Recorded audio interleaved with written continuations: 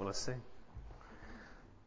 It's great to be here this morning. It's great to be at church every Sunday, as always.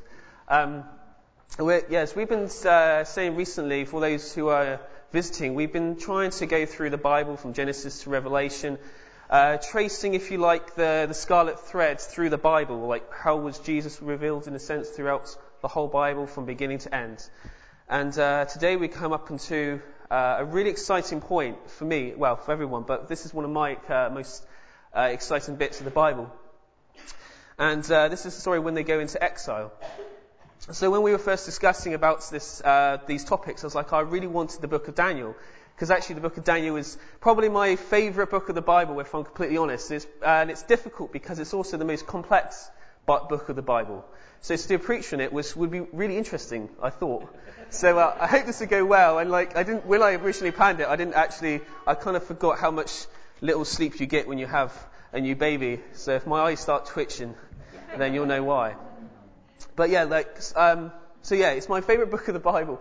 And I was saying the other day in one of the staff meetings, that when I get to heaven, after I've said hi to Jesus, Daniel would probably be the next one I would sort out, because there's so many different things. And then I guess I'd probably go and find my wife if I had time. I love you, really, honey. But I just want to show on to the next slide to kind of set the scene. You may not be able to see it so well, but this I thought would be a good help for us together. And it kind of sets the scene because it describes the story from Abraham, and then it all the way down to the bit at the bottom, in the middle bit where we're now on Ezekiel and Daniel. And we've been through the Bible and we've discussed how the kingdom got split to the northern kingdom and the southern kingdom, the northern kingdom being Israel and the southern kingdom being Judah. And beside it is the prophets that specifically spoke to each place, so whether it was to Israel or to Judah. So we've spoken recently on Jeremiah, we've had the minor prophets, and now we come up onto Ezekiel or Daniel. But to make life easy for myself, I'm just going to focus on one book today, and that's just going to be Daniel. So we come on to this point where God had been saying, trying to discipline his nation, and he'd been given different warnings. They'd been taken over by various kings, various kingdoms, and eventually he said, enough is enough. And as I was planning this, funny enough, I had Elias, my other son, dragging at my leg, while my other son, my new son, Jed, was just crying away, and I was like, oh, Elias, will you just sort yourself out? I forget that he's only almost 4. And we have a routine in our house. We have the naughty step, which never goes to plan unless I'm not the only one. You can forget watching Nanny 999 or whatever it is. And the only time when I keep pushing him back to the naughty step, and he'll keep coming off, the only time he really knows I mean business is when I say, right, I'm getting your mother. And then that's it. I'm sorry, Daddy, I'm sorry. And this is kind of, it's a light analogy, it's a light metaphor, but this is kind of that sense in a way. God has been giving this warnings after warnings, and eventually he's this is it. So now it's time for I've given you enough warnings, and now you're going to go into exile. So the Assyrian, we're going to be discussing a lot about history today. I'm sorry if that's not your interest, but I think when we look at the Bible, we've got to understand that it is about space and time, and the Bible is about real people in real time. So in order to really best understand it, I think it's really good if we come to grips with that culture and with that time. So we're going to be discussing a bit about empires and all this sort of thing. So the Assyrian that's taken over first, the northern kingdom, and then the Babylonian Empire came in with King Nebuchadnezzar, and that's where our story begins here. So next slide will show we're going back in time. So hold on to your seats. So I thought in order to really kind of set the scene, what would be good is if we sort of give a brief overview of the book of Daniel to kind of help us, because I think if I say the book of Daniel, there'll be many different things that come to mind. Daniel in the lion's den, the fiery furnace, the mystical hand drawing on the wall. So I thought, well, let's just scan through the book briefly first, and then we're going to look at the details. And all the while, we need to make sure that one of the focus throughout this series is that we're trying to get an understanding of what it would be like for a first century Jew to be reading this. they're reading these books. Why are these books in the Bible? Why is Daniel in the Bible? What does it tell to them? What is the meaning of it? Yes, they're looking for the Messiah, but what else are they trying to get through it? So the book of Daniel can basically be split into two different sections. It can be split into sections 1 to 6, chapters 1 to 6, and then from 7 to 12. And 1 to 6 is basically the bit where most of us, I guess, will be really familiar with the different narratives. And then 7 to 12 is basically all the prophetic stuff, which you won't be dealing with too much because that's just beyond me. I'll have to be at college a few more years before I preach on that. But hey, let's start. So Daniel 1 is, the King Nebuchadnezzar from Babylon had come in and he invaded Judah, and he decided what he was going to do is he was going to take away for himself everyone, but specifically he wanted to take some of the most educated individuals. And these happened to be in their late teens, probably in their 17 years old, really in their 20, around about that sort of age range. And what he was doing, he wanted to take them to his own sort of courts and teach them the ways of the Chaldeans, which is where he is from, and all that kind of culture. Not because he wanted to give them a great job, but basically because he wanted to kind of brainwash them and take them away from their Jewish culture, and fill them with this new one. So we're going to go for this really briefly. So Daniel was one of these guys that come in, as well as his 3 friends. So they come into Babylon and he teaches them all the ways. And the first kind of instance we come across is the fiery furnace. So this is when King Nebuchadnezzar sets up an idol for himself. He sets up a golden statue and he commands everyone to bow down to him. And consequently, Daniel's 3 friends refused to, and as a result, they were sentenced to death. So they were thrown into this fiery furnace. And for all those of us who know the story, it's a childhood story, but it's the most amazing story, isn't it? Like, they went to the furnace, and the only thing that burned was just the ropes on their hands. And above all that, there was a 4th man in it, which is Jesus, which we could preach about alone from this, but we're not going to this morning. So that was the first kind of narrative. So after that happened, King Nebuchadnezzar was in a state where it's like, he kind of accepted their God, but then as usual, he kind of fell away from it. He fell away from God, and he didn't believe it, and he had several dreams, which Daniel interpreted, and then eventually he was humbled to the point of crawling around like an animal.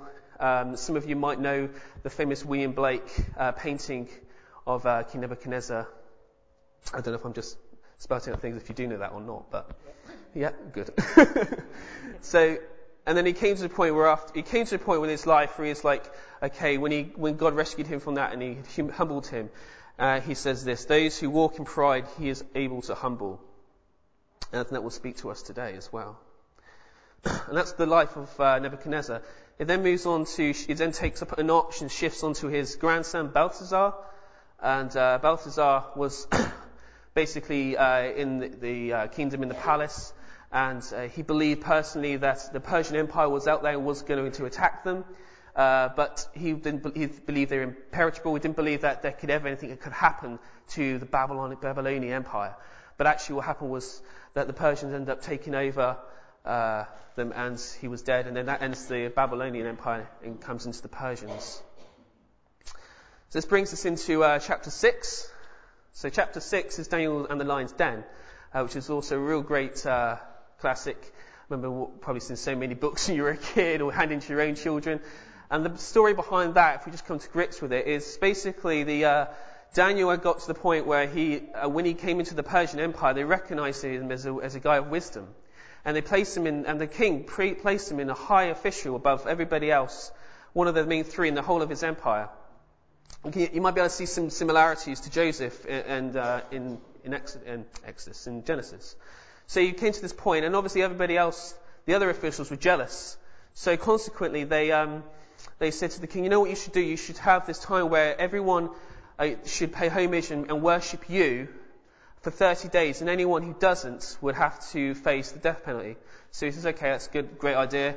So he went through with it, and Daniel at this time realized that he couldn't do it. It's just out of his character. He had to obey God.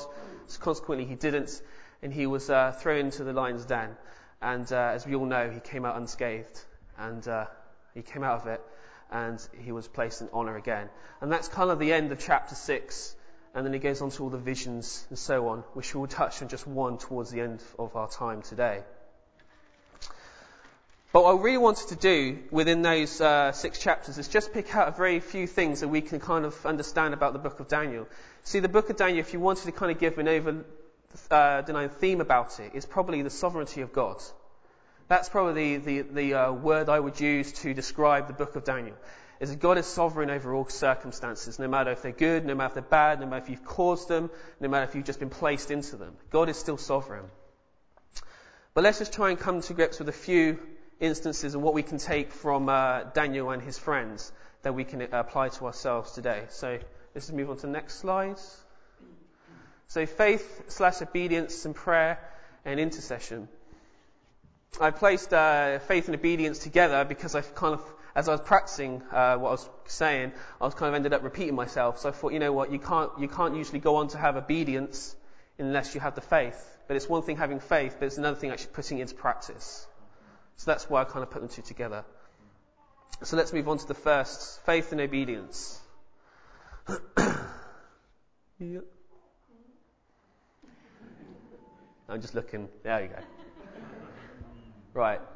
Fiery Furnace, chapter 2, and Lion's Den, chapter 6. Yes. Oh, what's that? Chapter 3. Okay, sorry. You've got good eyes. Yeah. So let's just focus this. So the fiery furnace. So we come to a place where faith is obedience and faith is really important in the lives of Daniel and his friends. And at the beginning, when we talk about the fiery furnace, you know, it's they could have naturally rejected the idea of they could have just given themselves a bowing down, but they chose not to. And it was an obedience that they gave that actually produced this amazing testimony they could give. And as I was looking through this, I was often thinking, you know what, you could also refer this to Daniel and the Lion's Den, where Daniel knew he was going to face sheer death. He didn't know necessarily that God was going to deliver him in that particular way from it. If you actually read in Hebrews, it will say that some people in these times were sawn in two, they were killed. So it wasn't in his mind necessarily that God was going to deliver him in the sense that he was going to deliver him whole and actually rescue him his life. But as I was trying to study this, I thought, you know what, like, they did this out of faith and obedience, and there's the next, and I came up with this bit here. Our greatest trial and hardest circumstance could be our greatest testimony. You know, if you, like I said at the beginning of the time, you know, when I go to heaven, I always write that, when I go to heaven, you know, I will speak to Daniel maybe, and Candace, and then there will be a time, you know, if I ever spoke to Abednego or one of the guys there, I'm sure if I said to me, can you tell me your testimony? Part of their highlight of their testimony will probably be being in the fiery furnace, wouldn't it? And I think that's really important for us to understand today, because the time, if you said that to them, you know what, 5 minutes before you went into this fiery furnace, this is going to be your greatest testimony. They'd be like, wow, I guess I'm just going to leave a good legacy because I'm going to die. But no. And I think that's really key for us to understand today. You know, if you may be going through a specific time, a really hard trial in your life, a circumstance that could be, you could have brought upon yourself, or that just happens, life just happens. And you've just gone through, and you're going through something which is really tough. But one of these things is that our greatest trial could be our greatest testimony. You know, when Daniel went into the lion's den, he was 83 years old. This is actually one of the reasons why it's also my favorite book of the Bible, because it kind of takes the life of someone from the age of like 17 all the way to the age of 83 and a bit beyond. And it's like, you know, this is fantastic because we all can fit into this category, can't we? So even at the age of 83, if you asked Daniel what was his greatest testimony, what is his greatest thing, he'd probably say one of it is the lion's den. So his greatest testimony happened when he was 83 years old. So let's move on to the next bit. So prayer. I split prayer into two sections, into personal and corporate. So first one is focus on the personal bit.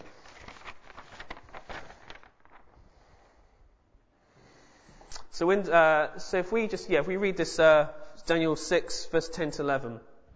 When Daniel knew that the document had been signed, he went to his house where he had windows in his upper chamber open towards Jerusalem. He got down on his knees 3 times a day and prayed and gave thanks before his God. as he had done previously. I underlined as he had done previously, because this emphasizes the fact that Daniel didn't just get on his knees to pray because he was facing death, but because it was just a routine for him. And I know, like, it's easy to say, we must pray as Christians. We must. But it's something that is overlooked, in a sense, in our lives. I don't know what your prayer life is like. I don't know where it's not easy to find time to spend it with God in prayer. But it's right to spend time, and the example that Daniel gives is that it's good to pray for yourself, that God to give you strength, God to give you courage, God to protect you. You know, when I was going through life, someone used to say to me, you shouldn't pray for yourself. You should get other people to pray for you, and you should pray for other people. What a load of rubbish. It's good to pray, God, give me strength. Give me wisdom. And the second one is a communal, corporate prayer. Corporate is probably the wrong words. It's what I mean is intercession. He's praying for other people. And before we go into reading this, it's worthy of noting that he came to say this prayer when he read Jeremiah, and he realized that the 70 years that Jeremiah gave, that they would be in captivity, was almost up. So he realized his time was almost up, 70 years was almost up, captivity was almost finished in that sense. And what was going to happen? What's his response? So let's just read it together. I'll read it to you. I prayed to the Lord my God and confessed. Is that right there? Yeah. Lord, the great and awesome God, who keeps his covenant of love with those who love him and keep his commandments. We have sinned and done wrong. We have been wicked and have rebelled. We have turned away from your commands and laws. We have not listened to your servants, the prophets, who spoke in your name to our kings, our princes and our ancestors, and to all the people of the land. We scroll down a few verses. Give ear, O God, and hear. Open your eyes and see the desolation of the city that bears your name. We do not make requests of you because we are righteous, but because of your great mercy. Lord, listen. Lord, forgive. Lord, hear and act for your sake. My God, do not delay, because your city and your people bear your name. If you look around the screen and you really focus on the words we, you see, Daniel, in a sense, wasn't responsible. He was innocent, if you like, of the guilt that was leading up into exile. But he was putting himself in the shoes of those people who had been responsible. He was putting himself in the community. He was, instead of stepping outside of his community, he was stepping inside of it and looking out. He was repenting on their behalf. And he does this in the way that he wants it for a community of people. And that's important for us as Christians today. Peter explains it better, not better, but additionally, in 1 Peter 2:9. You are a chosen people. When we say you, as we read this, remember when we're talking, he's not talking to you individually, he's talking to you corporately, us as a church, if you like. Want to think of it like that. But you are a chosen people, a royal priesthood, a holy nation, God's special possession, that you may declare the praises of him who called you out of darkness into his wonderful light. In other words, what I'm basically trying to get at could be summed up in a little sentence from Richard Foster. Life with God, by definition, is life in community.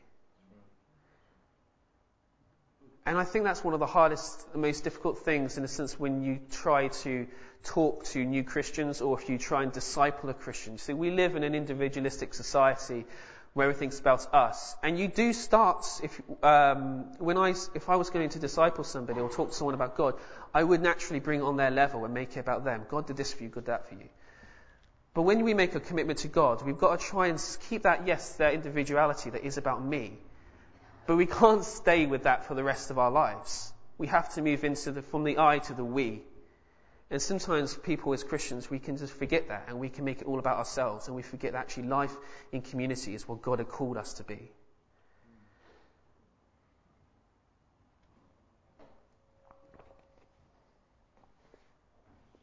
So with those few things, we can say, what does this mean for the Jews at this time? Well, God is faithful in their disobedience. God is there for them. He is sovereign over all things. Even when they've done wrong, God is there for them. And God's best is still there for them. The best things are still yet to come. Daniel spent the majority of his life in exile, but yet he saw amazing and incredible things. But as I said at the beginning, we're trying to kind of trace the thread of Jesus. So where does Jesus kind of come into the book of Daniel? Well, if we move on to the next slide. We come into Daniel 7, 13 to 14. Before I read this, it's worth noting also, one of the amazing things about the book of Daniel, I believe, is that it teaches history. Because if you look at chapter 2 and you look at chapter 7, there's different visions, there's different dreams that Daniel interprets. And basically these kingdoms are the Babylonian Empire, the Assyrian, then the Babylonian Empire, then the Persians, and then the Greeks, and then the Romans come in. And the bit before Daniel 7 is basically Daniel explaining that he's explaining the rise and the fall of these kingdoms. And then at the climax, he comes through Daniel 7, 13 to 14. So let's just read it. I might have a different translation than what I wrote on there, but I saw in the night visions, and beheld, with the clouds of heaven there came one like the Son of Man. And he came to the Ancient of Days, and was presented before him. And to him was given dominion and glory and a kingdom, that all peoples, nations, and languages should serve him. His dominion is an everlasting dominion, which shall not pass away, and his kingdom one that shall not be destroyed. This is where we will be getting to see the introduction of Jesus, the Messiah. I want to focus first on what we mean by the Son of Man. If you look through the Gospels, Son of Man is probably one of the good titles that Jesus gives to himself throughout a lot of the Gospels. But what do we really get? What does it really mean? That's what I'm trying to say. What does it really mean? Some people tend to think the Son of Man refers to Christ's humanity, and the Son of God refers to Christ's divinity. Well, that's just not true at all. If anything, I think it takes us back to Genesis 3:16, where we kind of started this whole series back in January. That's after the sin of Adam, it's the foot, her seed will crush the head of the serpent.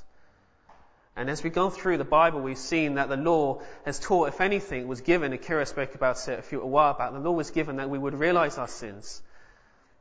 If you put 2 and 2 together, you realize that actually this is proclaiming the Son of Man. That in order to be the one who crushes the devil's head, you had to be human, because man had committed the sin, so man had to atone for the sin.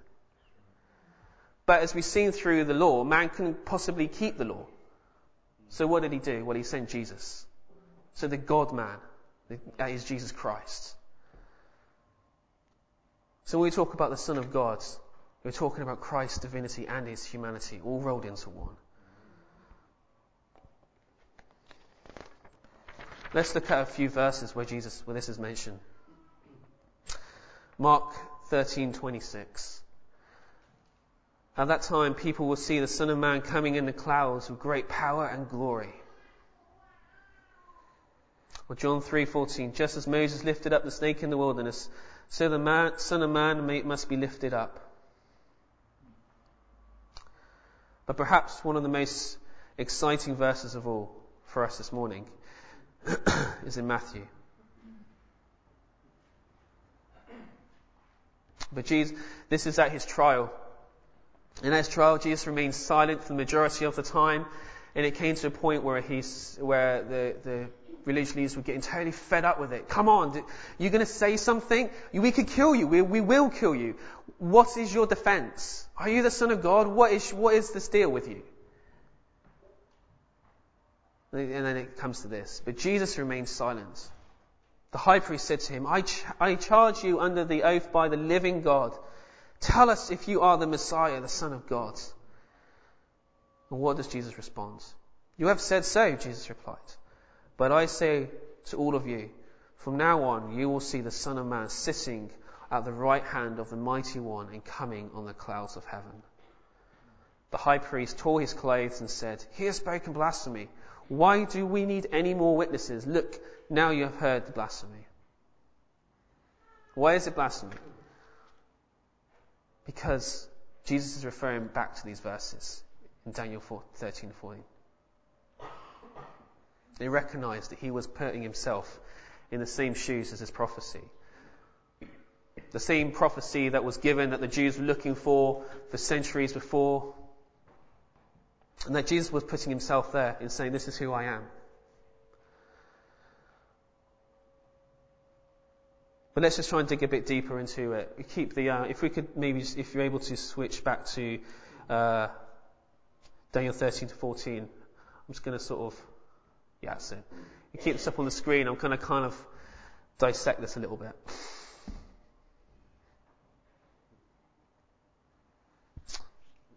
So he got to the point where he's saying, I am the Son of God. Son of Man, sorry. And what else is it saying here?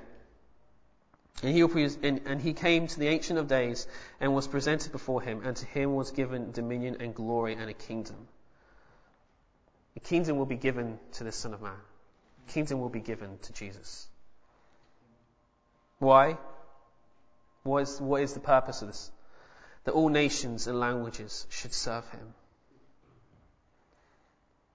His dominion is an everlasting dominion, which should not pass away. One of the great things, the interesting things when I was coming to grips with this, I thought, it could stop there, couldn't it? His dominion is an everlasting dominion, which should not pass away. But it carries on, and his kingdom one should not be destroyed. Why does it say should not be destroyed? Why is the whole point about that?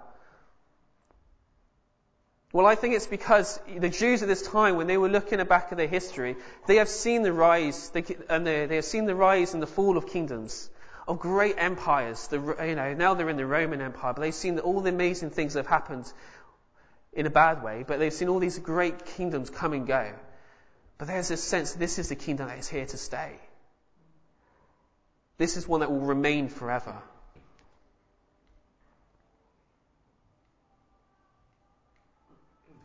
And I think we can, some verse, and I think I could talk about this probably a bit more, but I reckon, what's the point of talking when you can just read a scripture that just explains it so much better than I ever could? So if we could go to,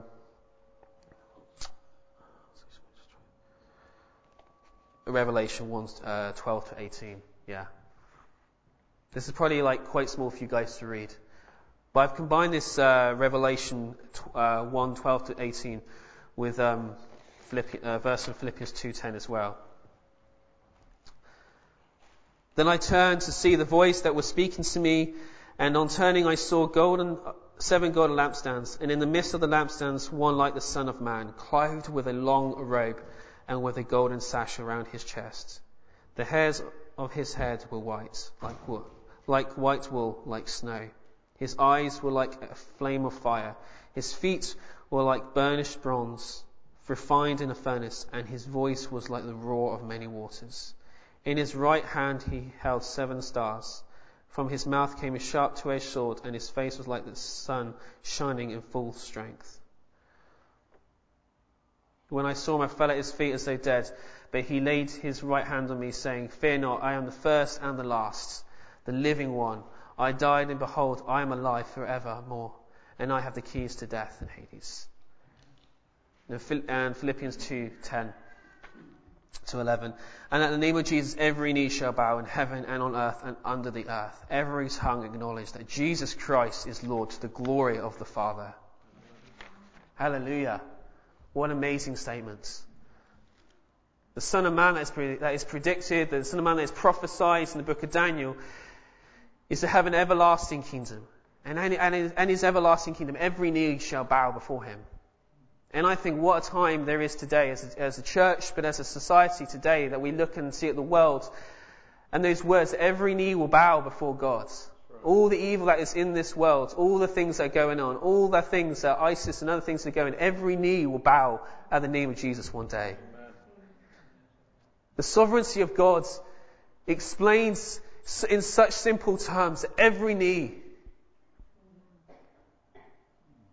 We come before a God who is in control, even though we may not see it. Who sees the past and the future and the present all in one glance. And knows all of our lives. Individually, He knows the hairs on your head, but He also knows what struggles and trials you go through until your final days. Until every knee will come and bow at the foot of Jesus. So let's time travel back to today. What can we learn from this time this morning? We're all part of a community and we serve Him and others. We are to pray for ourselves and we are to pray for others. I think that's a key thing that we must remember. We live in a community. We are a body of believers. We are the members of Christ. We may not get along. You know, like, it's very interesting, isn't it? When you, I don't know if, I find it hard because my testimony is basically, I grew up in the church, so I don't know what it's like to enter a church in a way for the first time and experience it for the first time, because I don't remember life without church, if that makes sense.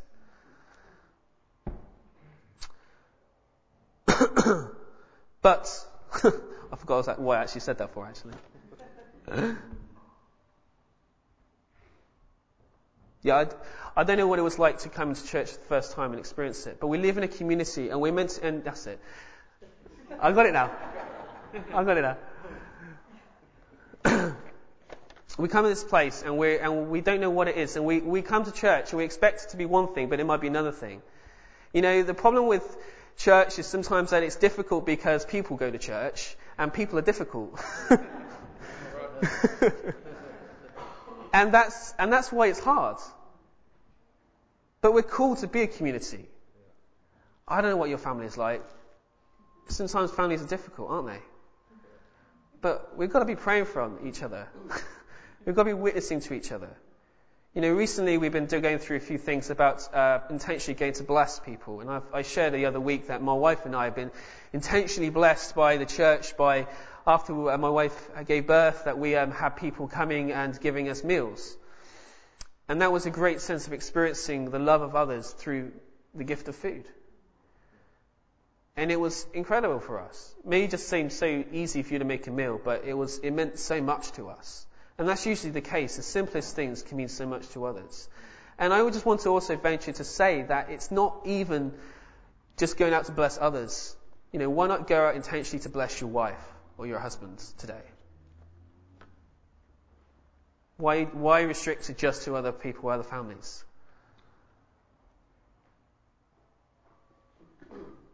So the second point we can see is that He is sovereign. And as I said as earlier, our greatest trials and our hardest circumstances could be our greatest testimony. Is there some things that we're going through this morning that are really tough for you? That maybe it's a result of something that you've done, and the consequences are really difficult. Or maybe it's not the thing you've done, it's just, like I said earlier, it's just life. God is sovereign and in control. And I think one of the things when I was preparing this, near the beginning of the first few centuries of the church, there was something going around that, the God of the Old Testament is not the God of the New Testament. And we kind of resolved that in our 21st century. So, the God of the Old Testament is the God of the New Testament. But we kind of come up with a new dilemma. Is the God of the Bible the God of today?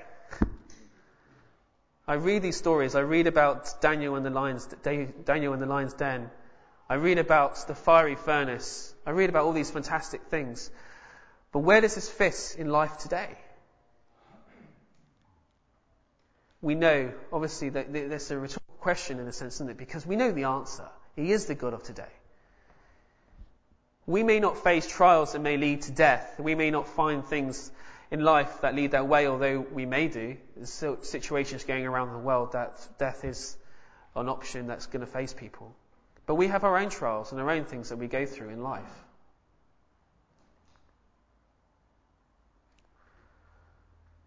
But God is sovereign and God is in control, even in the midst of all these things that we face. And the third point I wanted to say is, it's all about Jesus. It is all about Jesus. Jesus is the Son of Man.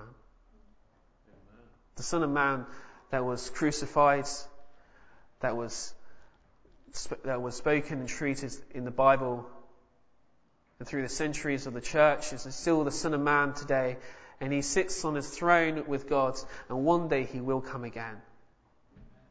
And one day, like I said earlier, every knee will bow at the foot of Jesus. It is all about him. Our lives are all about him. And when I thought about how to end my sermon today and about a song to end, there's a song I really wanted to put in to the mix. And it's actually it's probably, to be honest, my favourite song, my favourite Christian song. And it just talks about giving me, Lord, just give me Jesus. In the morning when I rise, give me Jesus. When I come to die, give me Jesus. You can take the world, but give me Jesus. Amen. And I think there's some of us today that need to do that. We need to say, oh, just give me Jesus. A declaration, if you like, or maybe it's saying, Lord, I've been so distant from you. I know you are the God of the Bible, but I don't feel it today. I know you did miracles and I know you saved people, but I don't see it today. And as we listen to this song, and I just want to spend a little bit of time reflecting on it before I end in prayer, and just really kind of reflect on what it means to ask Jesus into our lives, and what it means to ask for him to constantly be there. A declaration, yes, we have Jesus. So in a sense, asking for more of him is to sound a bit contradictory, doesn't it? But we get the point. I'm not going to go into that. It's asking for more of him in our lives. More of a submission of ourselves to be filled more with the presence of Jesus and the likeness of Jesus. So the words are going to be on the screen, but actually it's such an easy song. You don't even need to you don't even need to watch the words. You just need to listen to the song. So let's just listen to it.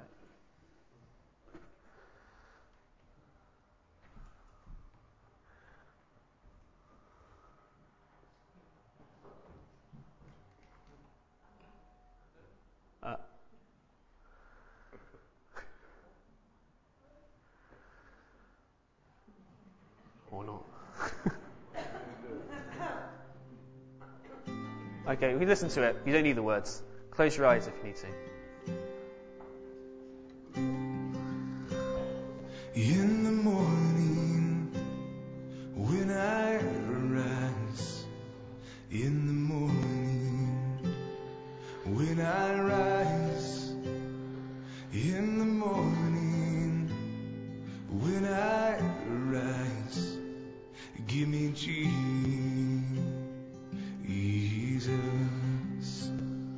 give me Jesus,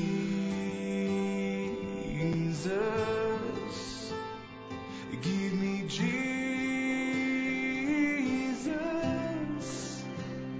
You can have all this world, just give me Jesus.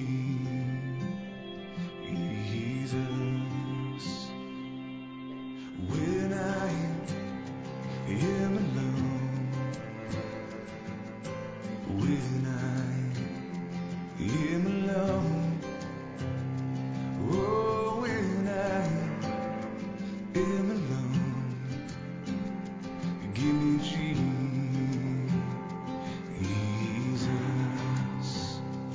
give me Jesus,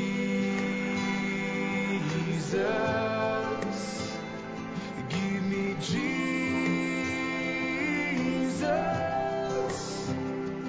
You can have all this world, just give me Jesus.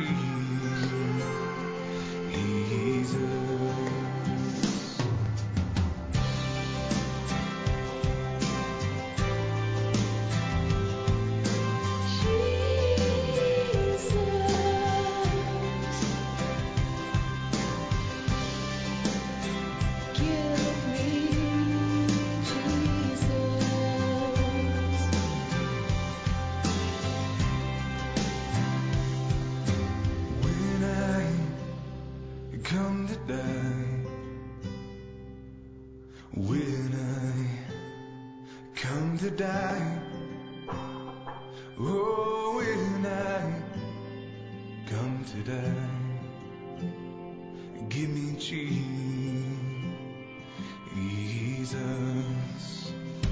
Give me Jesus. Give me Jesus.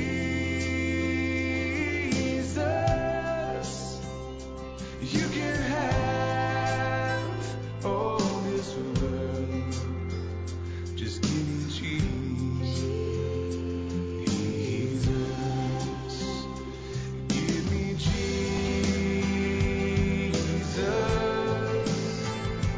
Give me Jesus. You can have all this world. You can have all this world. You can have all this world. Just give me Jesus.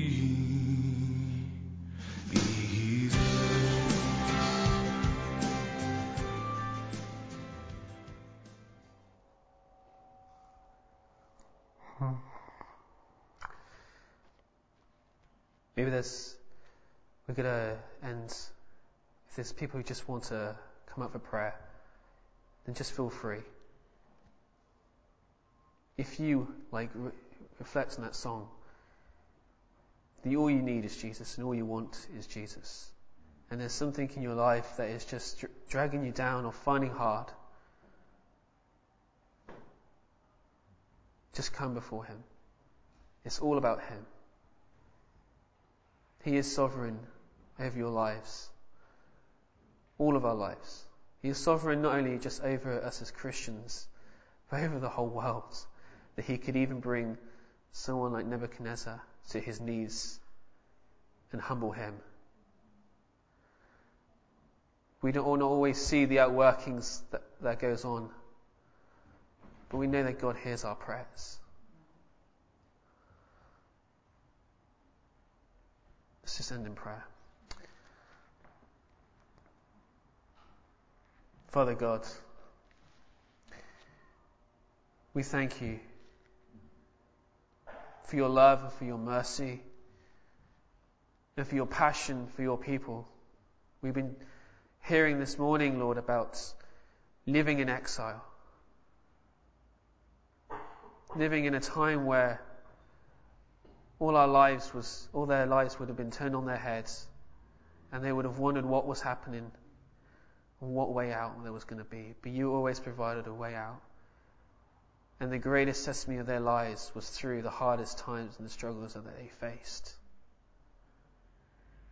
God, this morning as we come before You, may we recognize and honor You as the God of the Bible and the God of today. That You are a living God. That when we read the words on the page, we are not just reading a text, but we are reading a book that is life, the very words of God. Lord, we adore You and we worship You and we recognize You as the true and awesome God that You are. And we recognize that life's trials, Lord, are still within Your grasp and still under Your control. And when things seem hard, You are there. And when things seem great, You are there.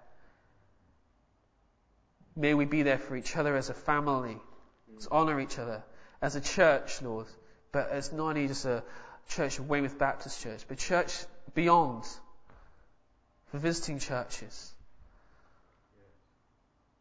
May we just grow and unite together to resemble Jesus. We thank You, Lord God, for Your undeniable love for us. And we do all that we can do is just say thank You, and we give You our lives in obedience and in faith. To the glory and the honour of Your name we pray. Amen.